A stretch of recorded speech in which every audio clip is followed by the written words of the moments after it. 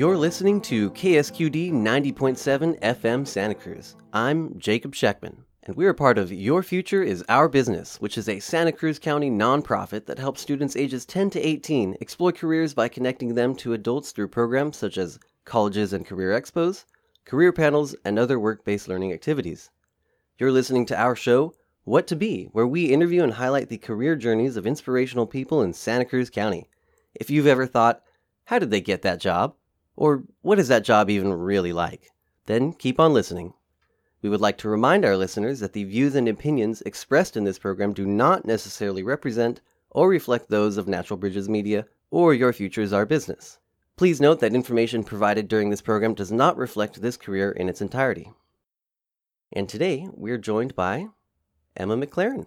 Thanks for being here. Absolutely. My pleasure. Emma McLaren she's apparently gone through several careers, but she's here to talk to us about being a sustainable seafood consultant. That's right. Yes. All right. Wonderful. Well, if we can start, what is a sustainable seafood consultant? First of all, thank you so much for having me. It's a real pleasure to talk about my sustainable seafood career, and especially in Santa Cruz, where ocean conservation, ocean-focused jobs are available, and it's also a big part of the value of the city. I'm not originally from here, but it is definitely part of the global view of sustainable seafood.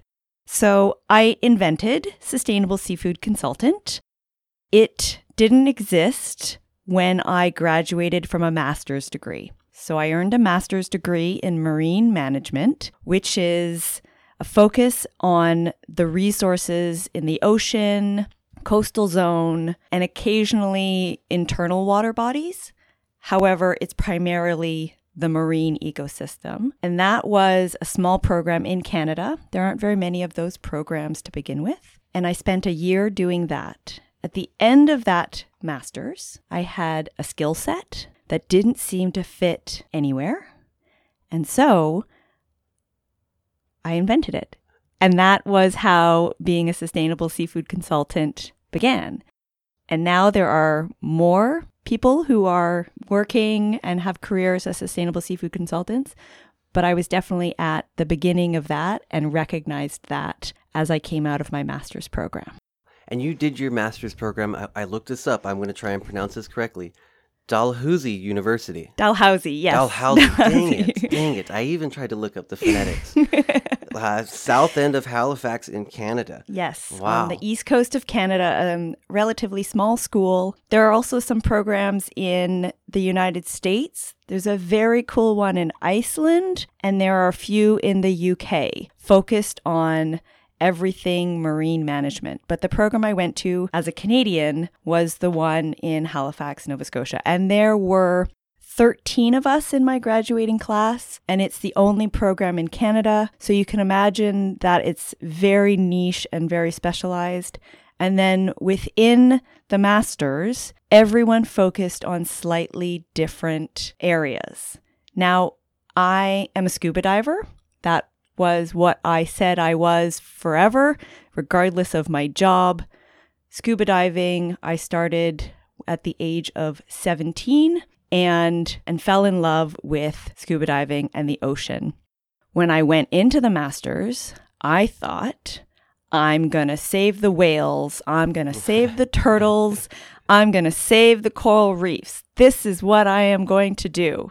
And that's what I intended to focus on. Reality set in a few months into the program where I realized I didn't take science in high school. Therefore, I didn't take science in my first degree.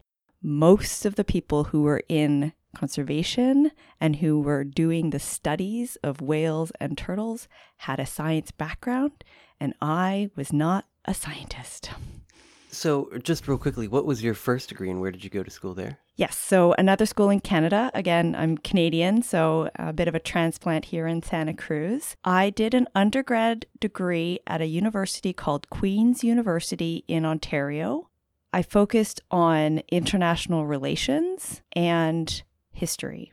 At the time I did that degree, which is back in the early 2000s, development studies, international relations weren't quite as popular as they are now. So you had to major in something besides that because you couldn't just focus on international development.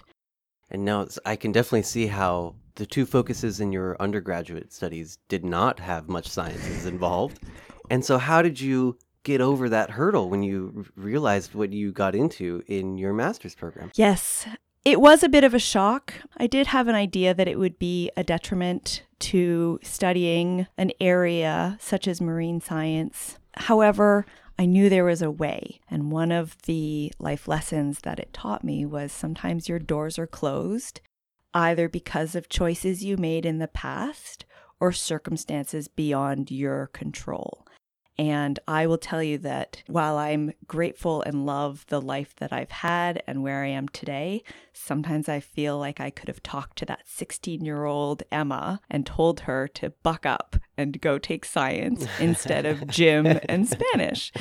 However, it was part of the circumstance. I did look for a moment to do a marine biology degree and to go back to school to take sciences. At what point did you look into doing this? Right around the same time I discovered marine management. Okay. I had worked with a bit of a counselor around that time of figuring out my next career. And one of the things we talked about was, what are your passions? After my undergrad, so going back to what I call my first career, after my undergrad, I did a number of random jobs. I worked in a child care research study. I worked in immigrant women settlement services. I worked in environmental campaigning. Wow. So a lot of really random, interesting, but not necessarily coherent. And so I started looking at a career, this elusive career that everybody was focusing on. And I realized that my passion for the ocean was strong. And I didn't necessarily want to be a scuba master or scuba instructor. I wanted a real job. And so with the help of a counselor, I thought, I know, I'll go become a marine biologist and save the whales doing that. When you start looking into it, it would have been another 4, 5, 6, 7, 8, 9, 10 years, especially because I didn't even have basic high school science, let alone basic, university science. So it would have been a large leap or a large undertaking. And so it was a question of figuring out a way around it and also just accepting that that's part of that's where you the were. Journey. That's where I was, right? And what else could I do that had something around it? And in that same period where I was exploring this career, I come from a very well-educated family, as well as a group of friends who all pursued master's degrees. They had done a number of different subjects, but since we graduated our undergrad, everybody had done a master's degree. My sister was finishing up her PhD. Everybody else in my family had a master's, and I was behind. I felt behind, and yet I knew I wanted to do some sort of school, some sort of master's degree. And so that was the focus, and just figuring out what exactly that was going to be was a big part of that period. And during that period, I explored a number of different ideas and a number of different options.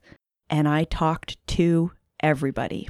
I talked to former bosses. I talked to random people that random people introduced me to. I talked to all of my mom's friends, all of my sister's friends. I spent an awful lot of time on the phone talking to people about their career. If this had been a resource of mine, I would have listened to every single one of the episodes of What to Be. I would have scoured everything, just learning. And I can pinpoint the exact moment that changed my life in the career as a sustainable seafood consultant, which was on the phone with a former boss, Goranka.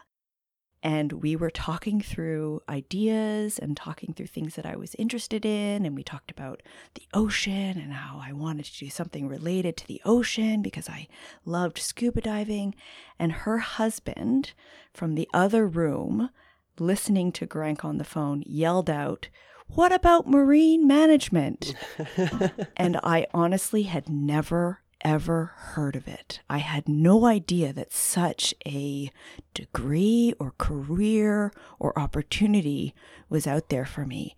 And that was the moment, right? It's like all of these ideas and efforts, and you see these little moments of catalyzation.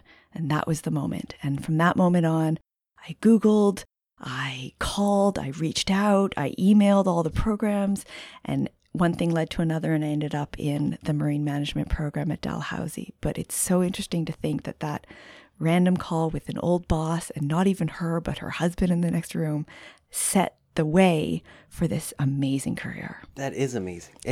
I want to say by chance, right? Because in the moment it feels like it, but it's not necessarily just chance, because as you just explained, you were calling out as many people as you can, asking questions. That's been such a major theme for us, is everyone who comes in finds they find a form of success or progress in asking questions.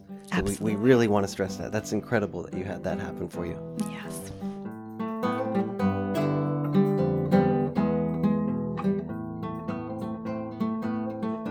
For those who are just tuning in, you're listening to What to Be at KSQD 90.7 FM Santa Cruz. I'm Jacob Sheckman, and today we're joined by Emma McLaren, who's talking about her career as a sustainable seafood consultant, a career in which she created, which is, again, fascinating.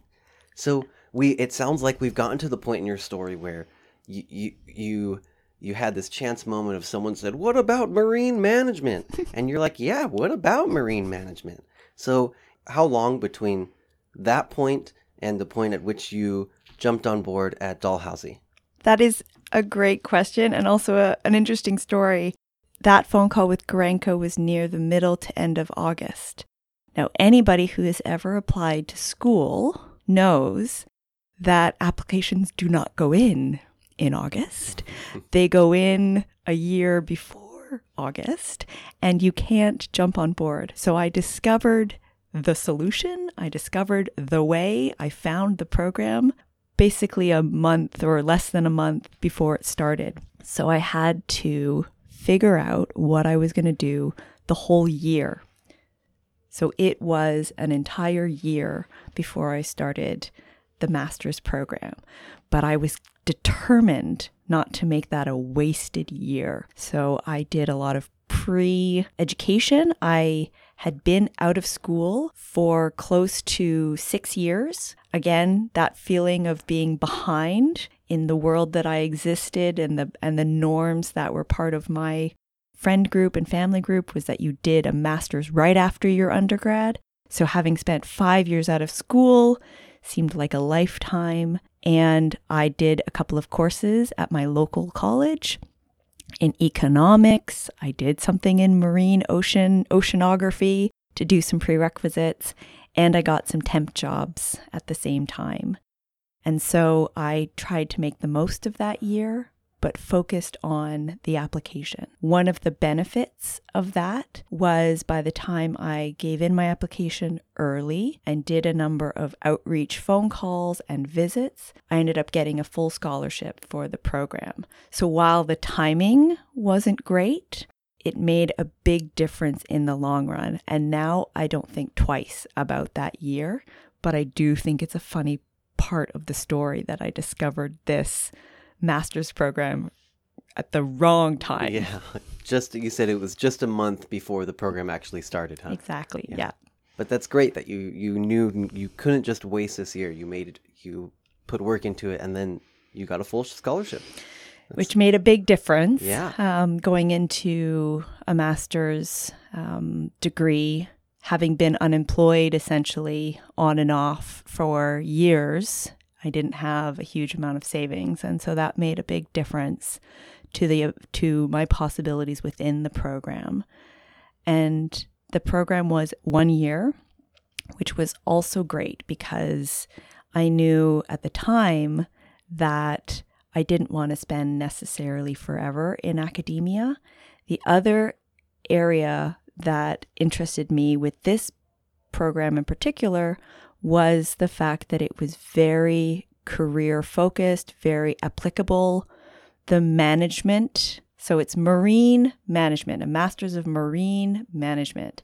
So a management degree, a master's of management degree, people will do business administration, right? That's management. You can do resource management. So a management degree helps set you up for managing, for going into a job or a career where you're managing people or managing projects. So that was really important for me because I had this idea that I was probably pretty good at project managing and people managing from some of my previous jobs, that I was really delighted that it was something management focused. And then the marine element was my interest, was my passion. And sometimes I talk about passion adjacent careers. You will come across a lot of individuals who talk about following your passion. And while I believe this is a good way of looking at your career, I can remember I worked as a lifeguard and swimming instructor as a kid, or as a young adult as a kid, because I loved swimming and I loved the water and I was a water baby, and that's a big part of my story. And I can tell you, I hated swimming for about a year or two after I finished these jobs of swimming instructing, because it took something I loved and it made it work. And even when you're in your dream job and dream career, it's still, at the end of the day, it is work. And you won't love every day and you won't love every task. And while I loved being in the water, there were a lot of elements about swimming instructing and lifeguarding that I did not like. So it made me dislike swimming. And that was the last thing I wanted for scuba diving. I loved scuba diving. And so following my passion would have potentially led me to being a scuba dive instructor or dive master, which is very cool. Lots of people do that all over the world. You can do that in Thailand and Indonesia and Mexico. It's very cool. But the thought of hating scuba diving was not something that I wanted to have happen to me. Of course. So the idea of having a job that was somewhat related, but adjacent. So just next to it, just something around it. So doing ocean conservation or sustainable seafood consulting was around scuba diving and involved the ocean, but allowed me to still love my passion, which was scuba diving. Right. So that's passion adjacent. Passion Amazing. adjacent. Okay, Yes. and now I understand. I admit I wanted to ask about that because I didn't when you wrote about it. That's really cool. I wanted to go back to something you mentioned in that going into a management degree, you were happy about it because you recognized that seemed to be one of your strengths, right? In managing projects and managing people. How do you think you were able to, A, build that as one of your strengths, and B, how did you recognize that? Yes, I think this takes me off on a bit of a tangent, but Sure. I promise not to go too far. I have been bossy as a kid. I was a bossy kid. There's some really lovely change of language that's hopefully being introduced a bit further, where some might have said I was a leader rather than being bossy. Mm-hmm. It was something I loved to do with my stuffed animals. I loved to do with my toys. So as a kid, I would organize events. We would do dance recitals, and I would often be the lead, choreographing or organizing. So I think there was something in me that I recognize as that leader and organizer. My sister is very similar. My cousins are very similar. My parents are very similar. So while this is a skill you definitely learn and build, and it's not, something I'm born with, it was helpful to have people around me that were strong in management and strong in organizing, strong in tasks and timelines. I also did a whole bunch of different jobs in all those years. I can't even think of the other jobs. I did a number of different jobs where I was both project managing and people managing. And it just seemed to be something other people recognized in me and something that I was willing to take on. There's a lot of risk in that. There's a lot of confidence, which isn't always real. Sometimes you have to fake it a little bit, but managers, when you're taking on that responsibility for either people or projects, it's really important that you have the confidence, and that is built from within and then also built from those around you and those who support you.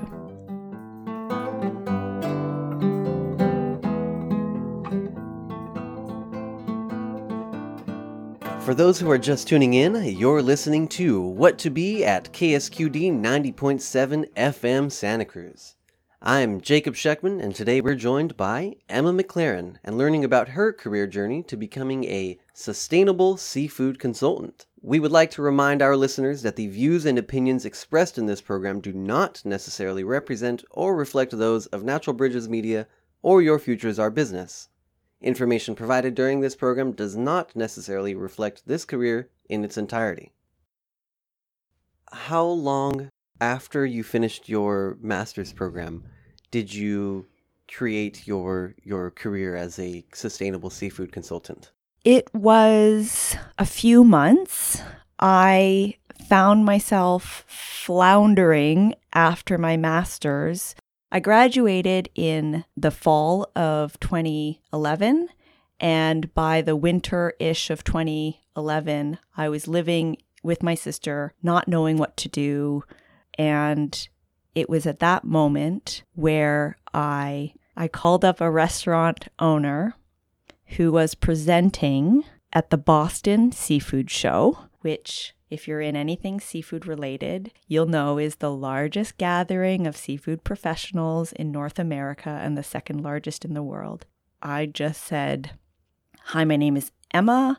I'm a sustainable seafood consultant. Can I help?"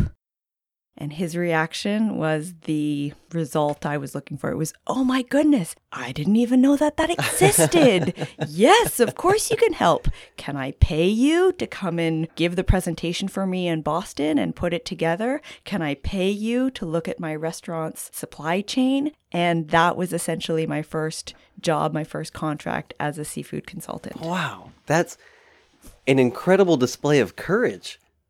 I feel like we should talk about what a sustainable seafood consultant is. Yeah, absolutely. Absolutely. We've gotten so much story. Now, yeah. Let's talk about what a sustainable seafood consultant actually is. On your website, it says you've worked with SeaWeb's Seafood. Oh, I wish I wrote this down better. What is the rest of it? SeaWeb's Seafood. Can't remember. Oh, wow. Look at my notes. There's the Catchbox Project, the Sustainable Seafood Initiative with the Worldwide Wildlife Foundation. Yeah, WWF, yeah. The WWF, and you generated the first ever global comprehensive analysis of salmon aquaculture standards. What does any of that mean? So when I became a sustainable seafood consultant, and actually there's a really interesting video that we could potentially link to where I did an entre slam about this. I just started telling people because I was, this was part of my identity. Seafood generally impacts people more than they think it does. So a sustainable seafood consultant thinks about where that seafood comes from. You're eating salmon. Is that salmon from a farm? Is that salmon from the ocean? What part of the world is that from? And does that make a difference? If you care about your environmental footprint, does that make a difference? People have questions. Lots of people have questions all along what we call the supply chain and all along the consumer side of it as well. At the beginning, I worked at the small end of the scale with community-supported fisheries. Now, there are community-supported fisheries all across the world, and I helped in Nova Scotia, and then in the UK, I also worked on the first community-supported fishery in the UK. This brought together individual households and fishermen. That was massively rewarding. I was able to connect people with their food, connect them with the fishermen. Lots of people are familiar with community-supported agriculture. So you get your veg box or you get your, vegetable box straight from the farmer. You're supporting your local farmer. It was similar for fish. And then I started working my way to larger scales, worked my way up to restaurants.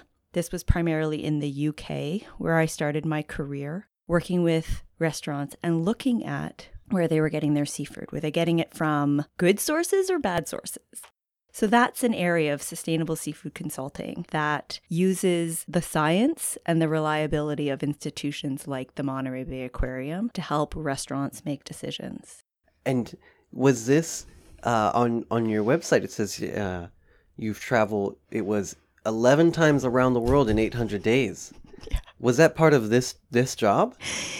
So Sustainable Fisheries Partnership is an amazing organization, about quite small. They are an international remote organization. So there are no offices, there are no headquarters. Everybody works from home. Now, whether your home is a hotel or your home is actually home or your home is a beach or your home is a cafe, you work from home. This is becoming more common these days, remote working. It's a big part of the future of work. It's also very challenging. Do not get me wrong. There's a lot of isolation, a lot of loneliness, and it can be challenging to do management remotely. However, it provided me an opportunity to work from anywhere, to have a well-paying job that I worked very hard at. Long days, so I was on calls almost at any time with Indonesia, New Zealand, Spain, Mexico, Canada. You're always working. So having boundaries, having limits,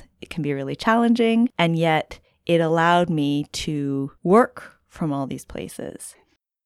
Now let's say there's a student who's listened to this. They're thinking to themselves, I might want to be a sustainable seafood consultant. What are some of the main characteristics that they should be building for themselves to make that a dream come true? So the first is to look at where you're at. So whether you're a high school student or a college student, just to look at where you're at, look at what you've done so far and put them all together. For example, I did event planning, I spoke French, I didn't have science, and just kind of look at to where you're at.